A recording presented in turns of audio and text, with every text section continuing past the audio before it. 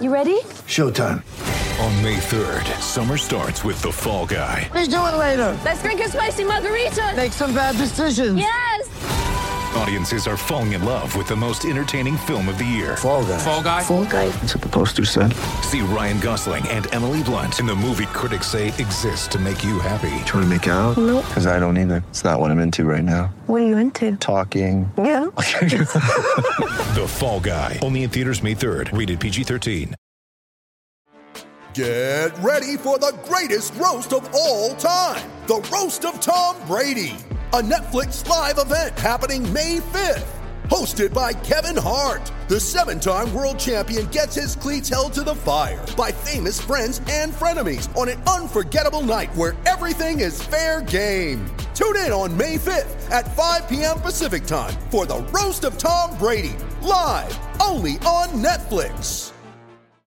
Mother's Day is around the corner. Find the perfect gift for the mom in your life with a stunning piece of jewelry from Blue Nile. From timeless pearls to dazzling gemstones, Blue Nile has something she'll adore. Need it fast? Most items can ship overnight. Plus, enjoy guaranteed free shipping and returns. Don't miss our special Mother's Day deals. Save big on the season's most beautiful trends. For a limited time, get up to 50% off by going to BlueNile.com. That's BlueNile.com. Thanks for downloading the Attacking Scrum podcast. Real pod of two halves this week. And in the first one, a fronting up special, we had a special guest join us, which is Andy Jones, who is a top name from the world of performance analysis and has worked with the likes of RGC, with Namibia, Bridgend. Guy really knows his stuff. So Dan and I caught up with him in part one. And then in the second part, it turned into a bit of a vitriolic rant about the state of the Welsh national side, and we in amongst that we did preview the weekend's game against South Africa, and caught up with some of the other news as well. So hopefully you enjoy it. Again, as always, drop us a line. Let us know what you think at Attacking Scrum, facebook.com/Attacking Scrum, and most importantly, leave us a review on iTunes. Thanks for downloading. Enjoy the show.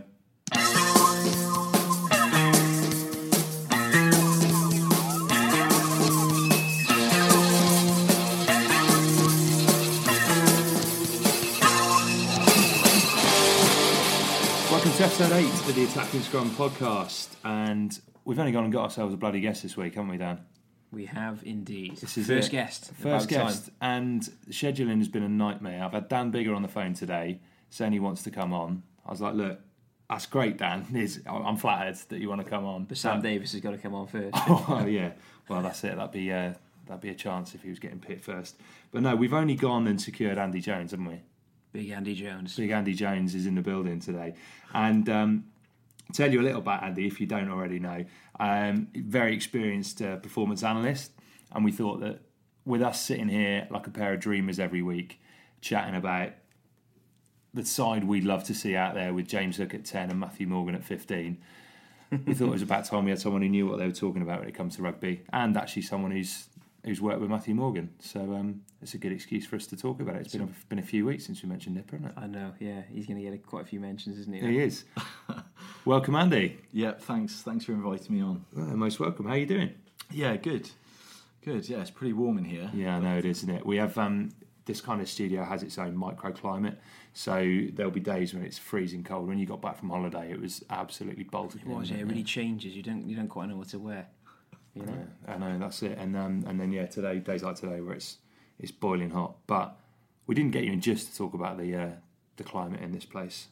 Much as again, I'm sure the listeners absolutely love to hear about that. We thought we'd get you in because you're a proper, genuine rugby brain and a guy who knows his onions, or onions, as Michael Barrymore once said. Yeah, that's a very dated reference for you there. Let's bring it back to rugby, shall we, quite quickly. So cool. So you've worked with the likes of Namibia, of Welsh Rugby Union. You've worked up in North Wales with RGC, Bridgend. That's an amazingly varied CV, isn't it? Yeah. I started in 2009. So I quite fortunate, really, to have worked with some of the coaches I've worked with so early on in my career. So I started at Bridgend. They'd been relegated from the Welsh Premiership. Yeah.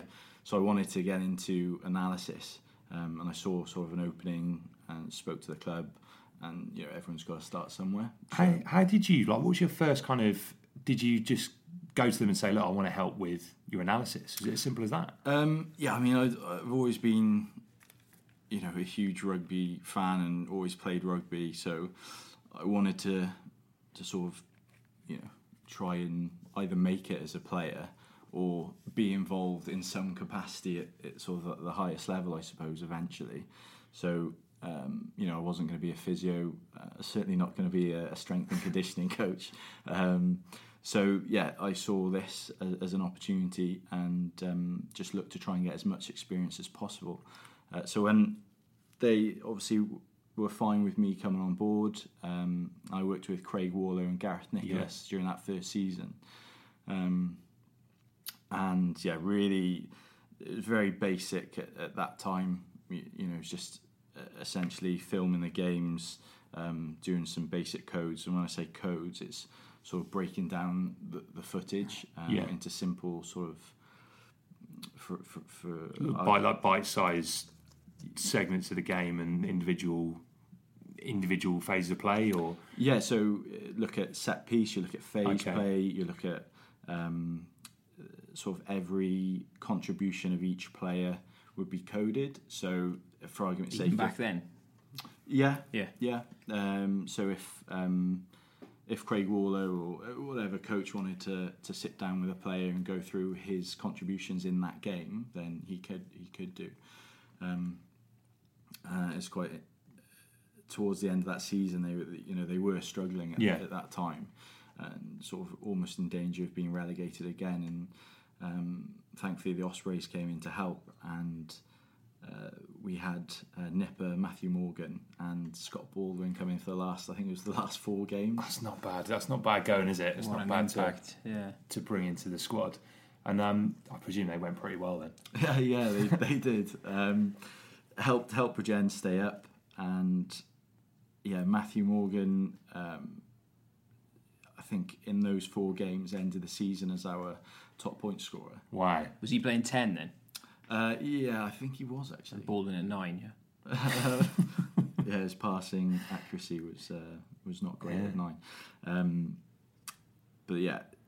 It's made a massive impact. Yeah, scoring. That's scoring fantastic, though, isn't it? 4 games, just having that much of an influence over things. Yeah. So would he be kind of one of the best players you've seen? Again, I have this tendency to start rambling about Matthew Morgan at any given opportunity, so I've seized this chance. This is it now. This is it now. This is going to be going on. That's the end. Until we get Matthew Morgan on, right? I just want to hear more about him, because I do get excited watching him play. But he's a gifted player, isn't he? Yeah, I mean, so the coaches at Bridgend at that time were the same coaches at Bridgend College. Okay. So they had a talented group anyway. Quite a few of those guys at Bridgend College, I think, playing for the Ospreys or involved in the Ospreys currently.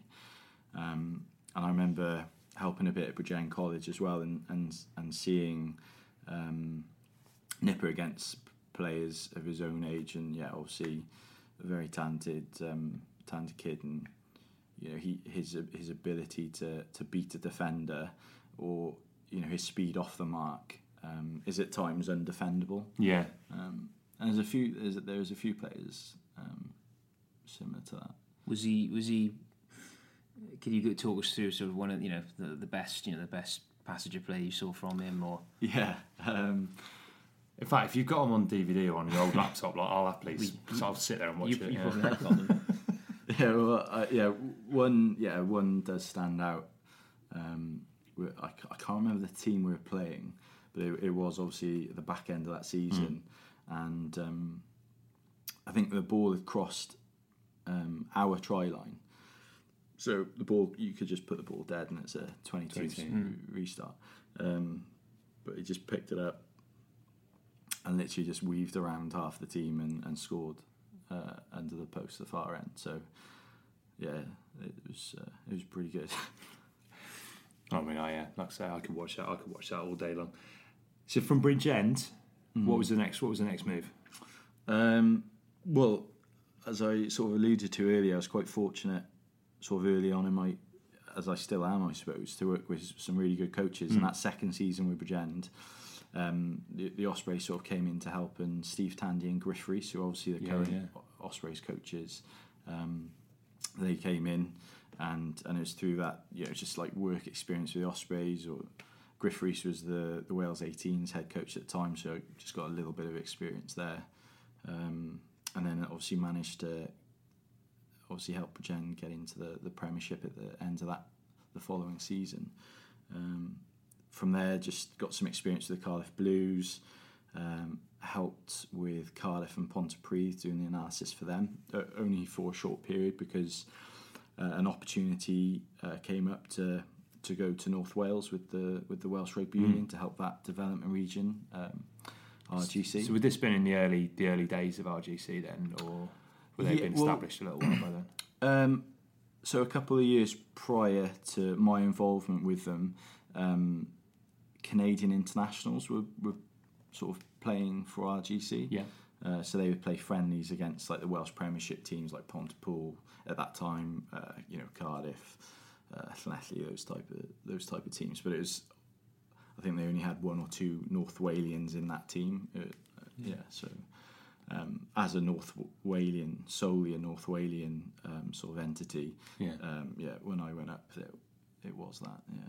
Because again, it's something we kind of talk about quite a bit. Because from my point of view, I think it's a great thing to see an area of the country that's potentially a massively untapped resource. Yeah. Turning into quite a prominent club / region. Yeah. You must have seen some pretty talented youngsters while you're up there as well, really. Yeah, no, absolutely. Part of my role up there, it was not only to sort of look after the senior team with regards to analysis, it was the academy, the under-16s, the under-18s as well. So, part of my role would be to deliver analysis sessions to academy players, and that can be, sort of looking at elite level on a certain area where it could be sort of defence, tackle technique, looking at sort of those elite level players doing or performing certain aspects of that skill well, and then showing sort of the academy players where they're going wrong or areas they're doing really well, that kind of thing. So to work closely with those players, and as I said, it could be a team environment or it could be a one-to-one. Yeah. So the likes of, sort of in more recent years, we've had some really good players come through the ranks. Sort of Ollie Cracknell now at the Ospreys. Yeah. You got, only last year while I was still there, you had James Lang go to the Harlequins. Sean Lonsdale signed for Exeter Chiefs, and obviously part of that Wales under-20s Grand Slam campaign, you had Reen Williams who signed for Cardiff Blues. And obviously recently trained with Wales. So it's great to see those guys. Impressive names there. It is, isn't it? It's like some really established figures now and some exciting players coming up. And no doubt there'll be a lot more as well to come. Oh, absolutely. Yeah. Obviously seeing them now, they're third in the Welsh Premiership. Yeah. I think probably taking a few people by surprise. Yeah. They beat Cardiff 35-10 the other day, so it's great to see them go from strength to strength.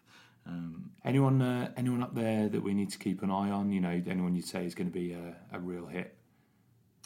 Reen Williams will probably do pretty well. Hopefully, fingers crossed. He's a great kid, so it'd be good to see him and the like. But yeah, there's a few talented guys. Okay. I wouldn't like to name them so early. But I'll certainly be keeping an eye on to see if they do make it. Yeah. Okay. That must be quite interesting if you've seen them at a younger age and then worked with them. Then you just be keeping an eye on seeing where they pop up. Yeah, it's great. Yeah, up in North Wales, you've got the academy staff that sort of look after those guys. You obviously have the analysts, you have the strength and conditioning coach, physio. So we all work together to help improve these players. and it's great then to see them, get international honours, whether it's age grade, and see them progress and become better players. And then it's great to see when they finally do make it. Do you think that they've the youngsters well and the other players there have hugely benefited from having the two overseas boys playing 10 and 12 in key positions? Yeah, no, they're like so. Yeah, so up in so you've got James Lang was playing 10 last season. He did a great job, and obviously partly why he's been picked up by Harlequins. But then this summer you got Jacob Botka, Tian Lutz. Tian's been with us for a couple of seasons, but I would probably obviously influential players at RGC, but God, there's some very good players as well as those who've made a huge impact.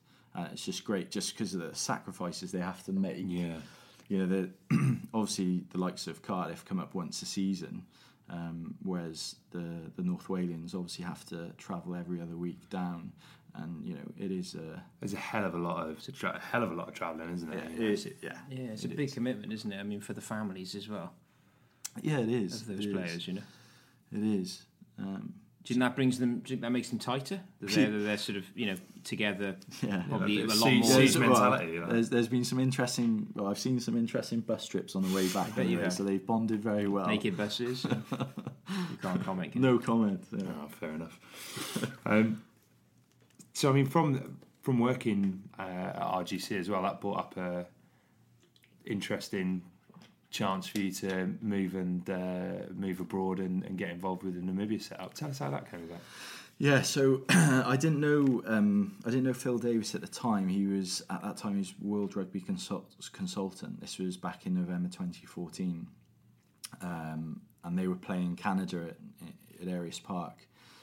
So during the team run, I just went and spoke to him, just seeing what their analysis setup was like. Just seeing really, I was sort of just trying to be proactive to see if there was anything with a view to the World Cup the following year. I'll say credit to my former boss, Reece Long, who fair play gave it the go-ahead. And the next day I was told to get my passport. The next day? The next day. That's absolutely incredible, isn't it? You must have been pinching yourself, have you? Yeah. Is this real? I just went with it. Yeah. I'm so glad you had that conversation. Oh, it just shows, doesn't it? Yeah. But I mean, that's quite a common. That's quite a running theme, isn't it? Of you just kind of making sure you put yourself in that situation and pays dividends. Yeah, you got nothing to lose, have you? They could they just say no and then never mind. Yeah. But yeah, so I actually thought it was just a one-off friendly. But obviously they were on their European tour, so we ended up going to Toulon to play at the Stade Mayol against the French Barbarians. Yeah. And then the following week went to Portugal to play the national team there. And all off just asking a question. Yeah, so amazing. Yeah, it's pretty good. So it's great to work with Phil. What's he like? Oh, he's a great guy. And obviously I've worked with him in that build up to the World Cup and the Rugby World Cup itself, and since actually with Namibia, but also he became head coach at RGC, and obviously just talking about the coaches I worked with, I have to say about Chris Horseman and Damien McGrath as well. Often sort of the actual intricate details of skill developments, so neglected is probably not the word, but overlooked possibly. And I, learnt a huge deal from those two. And they were with RGC, I think it was from sort of 2012, 2013. Yeah. So before Phil had come into RGC. And then Peter Rousseau as well. He came on board with Namibia. Slap chips or French fries. It's a nickname. You can't leave us with that. You got to tell us where this comes from. Yeah, it's purely because he's just got really skinny legs. Springbok, ex-Springbok. He was part of Nick. That's right. Was he a winger? That's I remember him. Yeah. So he was part of Namibia's coaching staff in that lead up to the World Cup. So I often had a bit of banter with him. 'Cause I think he made his debut against the Lions in '97, and I gave him a hard time about that. But then he quickly shut me up by saying the 96-13 result. That's it. The end of that. I was going to say, outside of the Lions, we haven't had a huge amount to cheer about on South African soil, have we? And plenty of preview coming up in part 2 ahead of this week's game as well. But to bring it back to Namibia again, because this is just like, it's a fascinating journey how you kind of ended up there, but went on to achieve so much at that World Cup as well, and gained a whole load of new admirers as well. Yeah, I think sort of so I spent a huge amount of time with Namibia in that lead up to the World Cup. Sort of before, I suppose, talking about the World Cup, had some interesting experiences with them. So we played an African Cup game against Tunisia in Tunisia. Wow! And it was an interesting experience to say the least. Yeah. So I was going to say, you think it might get a bit hairy at the Brewery Field? Like, I mean, Tunisia must have been another level up as well, isn't it? Talking about hair, as we were coming up on the tube, and you mentioned that the young children next to him were setting their hair on fire. It was all sorts going on. So there was a lot of entertainment, obviously. Yeah, there are no stewards. Didn't feel particularly safe. Yeah, managed to scrape a win. Thought my equipment was going to get stolen. Yeah. So I mean, you must have a pretty big kit of equipment with you, even for a game like that, or? Not crazy amount. So our software, Sports Code, runs off Apple software. Okay. Yeah. So, I have a MacBook Pro in Tunisia. I don't know if that's. But it made it back. I saw some eyes light up anyway. I managed to escape just with sunburn and Aussie bites. So. Yeah, ran out of there like Nipper from behind his own try line, I bet. Yeah. So from that, we had a 2-test series against Russia in Windhoek. Now Namibia had never beaten Russia, so it's quite a big deal. And I believe that's when the likes of Jacques Burger, Ronaldo Bothma, those kind of guys came back in readiness for the World Cup and that prep. But they played in those. Yeah. So they they would have made a massive difference. Yeah. But also like in Windhoek as well, your altitude is pretty high up. Yeah. I wouldn't be able to say off the top of my head how high, but we won comfortably. I think off the top of my head it was 39-19, and then 40 odd points to 10 or something. It's big wins. Yeah. So I mean, we spent obviously a reasonable amount of time with Namibia to that point. So obviously it's like the more time you spend with a team, the better they're going to get. I was going to say that must make a massive difference going into the World Cup, that you've got an extended period together with that set of players and that coaching setup. Yeah, and you look at sort of the past few World Cup campaigns, specifically with regards to Namibia, and they had some tough results. Yeah. So it was more of a case of trying our best to make sure that didn't happen again, especially when you're in a pool with the All Blacks. So we had a lot of work to do. I mean, how'd you go about preparing for a game like that? Where you go in massive underdogs, and it's not just like it's any old tier one. It's the All Blacks as well. How do what goes through your mind where you're preparing that? Yeah, it's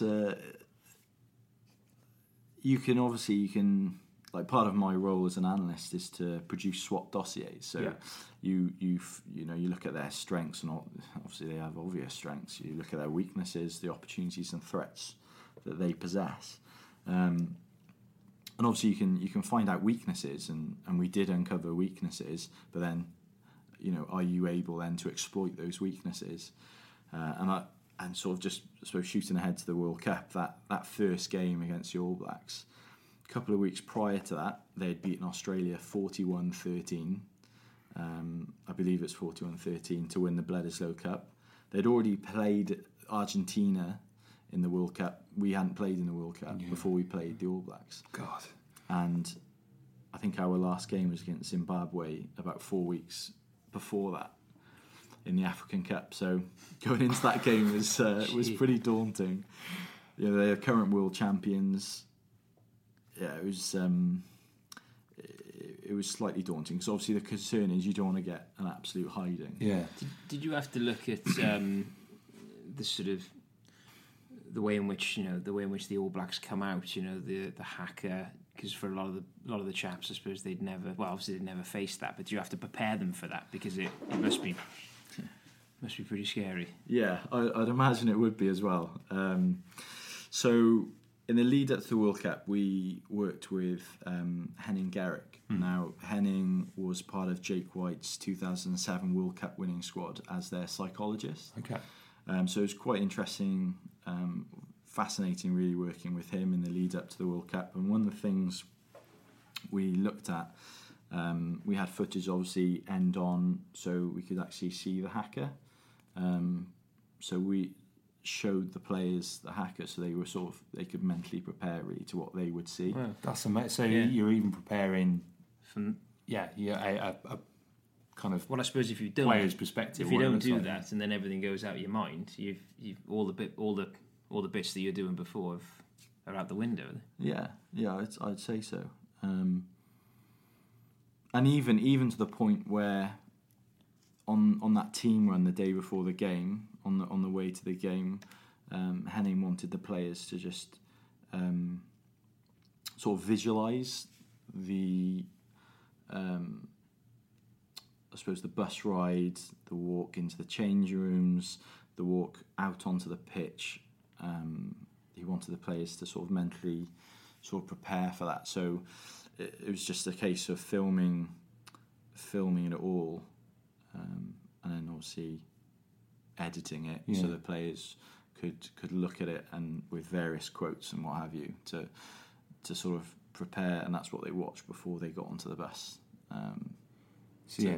Every possible kind of preparation, every part of that route is mapped out and visualised. Yeah. I mean, obviously, fast forwarded, you couldn't watch the whole thing. Yeah, that's going on. Missed kickoff. But yeah, just to mentally prepare them, really. But obviously, must have had a positive impact. All this because acquitted themselves really well within that game and at the World Cup as a whole. Yeah, they did, and I suppose the highlight was scoring a try against them. Yeah, we just I remember jumping up and down with the coaches in the coaching box. It was a pretty special moment when you think of half the players are like semi-pro / amateur players. It's like a win at that point, isn't it? That's your you're celebrating. That's your cup final there. Yeah. But I say again, no one can ever take that off them. No, exactly. Andy, how involved were you in that? Yeah, pretty. That's right. Yeah. Yeah, massive. No, working team effort. Yeah, absolutely. I mean, working with the coaches as well. Look at weaknesses, as I said in the dossiers, and one of them was the fact that you could see the All Blacks would overfold in their defensive line. So we had a line out in their 22, and we had some of our strike runners hitting it up, runners off 9, hitting up. I think it was 3 phases, and by that point the All Blacks had overfolded and left their blind sides pretty open, and then we hit back and scored. So you're seeing all this before it's happening because of obviously the tapes you've been going over. Yeah, it must be such a special moment when something like that. Yep, it's going away, and then you deliver. Yeah, no, definitely. It was great to see the guys put it into action and do so well. Definitely. I suppose on the flip side, it must be quite hard when you've got a player who's struggling for form a bit, and maybe that's evident in training and analysis, and you've got to kind of highlight that. How tough a kind of conversation is that with someone? I think that type of thing would probably be the coach's route. Yeah. But as an analyst, I'm looking to help improve players' performance, and so obviously part of my role is to produce stats reports from games. So you can look at a player and you can see, week on week, if a certain player's lacking in a certain area, and you can monitor that in training. And sort of part of the thing that I would do is have a feed from training on my iPad. If a player was, say for argument's sake, doing a tackle technique drill, and I noticed, because there's some elite players that, who you see have poor tackle technique, and it surprises me at that level, but you do get it.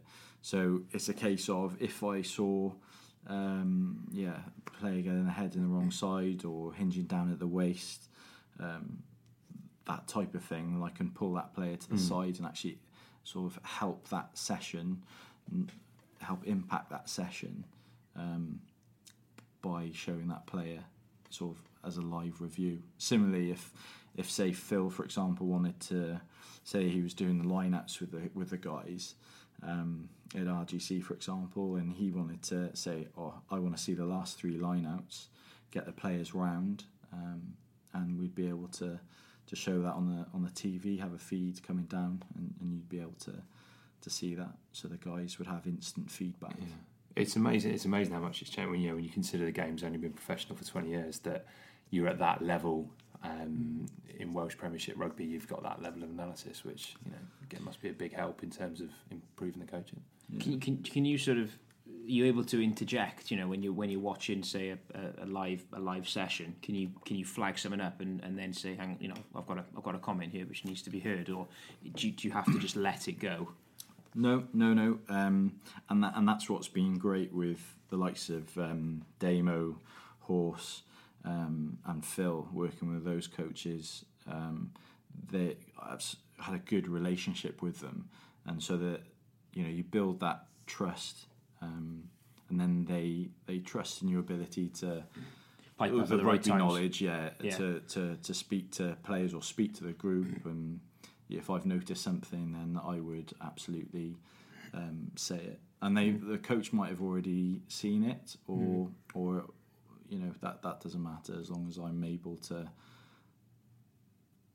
provide feedback. On an individual level, do you change the way in which you speak to individuals? Because obviously they're all very different, and the way they may listen or not listen.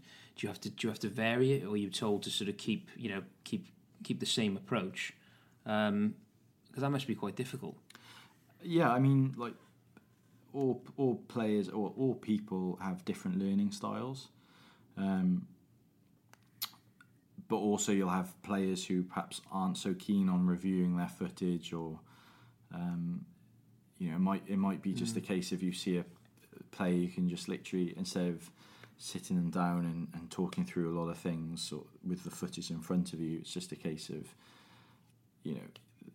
it can be the small details. So if you've seen a player constantly drop catches or drop the ball from poor catches, it might be the fact they haven't got their hands up.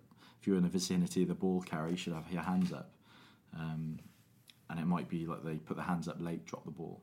So it could be just a passing comment, pull them to the side, just say, mate, it doesn't always have to be a big deal type thing. Yeah, definitely. Cool. It's been fascinating understanding this. Actually, it's been really good. Has. Great chat. I could learn for absolute hours here, but wary of eating into too much of your time, Andy. But what I'd like to finish on is, obviously we're a pair of rugby nuts who watch loads and loads of rugby. Does it affect your ability to watch and enjoy a game? Are you able to kind of switch off and enjoy it, or are you always looking out for things when you're watching rugby? Yeah, so when I was in North Wales, because I would always be looking at elite level footage to pull out to show the academy or certain players. So I was always looking to then go and download it off Opta, so I'd be able to have it in a database ready to show. I suppose it does, but more recently I have been able to switch off and actually enjoy a game of rugby. So yes is probably the answer. But more recently, no, because I can switch off. So that's a coding culture. So like a cop culture with the police. You're just constantly coding everything. Yeah. That's it. You dream in coding. Yeah. Andy, thanks so much for coming in and joining us. Really enjoyed chatting to you. Been fascinating, and like we say, good to get some proper rugby knowledge on it. Yeah, cheers, Andy. Oh, thanks for having me. Thanks for coming in. Cool. Coming up in part 2, we're going to be having a look at the game ahead for Wales this weekend against South Africa. We're going to be having a look back at what went wrong last weekend, if I can bring myself to do so. And as always, at this point, we always love to hear from you. So yeah, if you want to get in touch with us on Twitter @AttackingScrum, on Facebook.com/AttackingScrum, and leave us a review on iTunes. Let us know what you think. Give us a rating. And part 2 coming up very soon. Wails of wives and children flying, o'er the distant stark are crying, oh you Harlech men.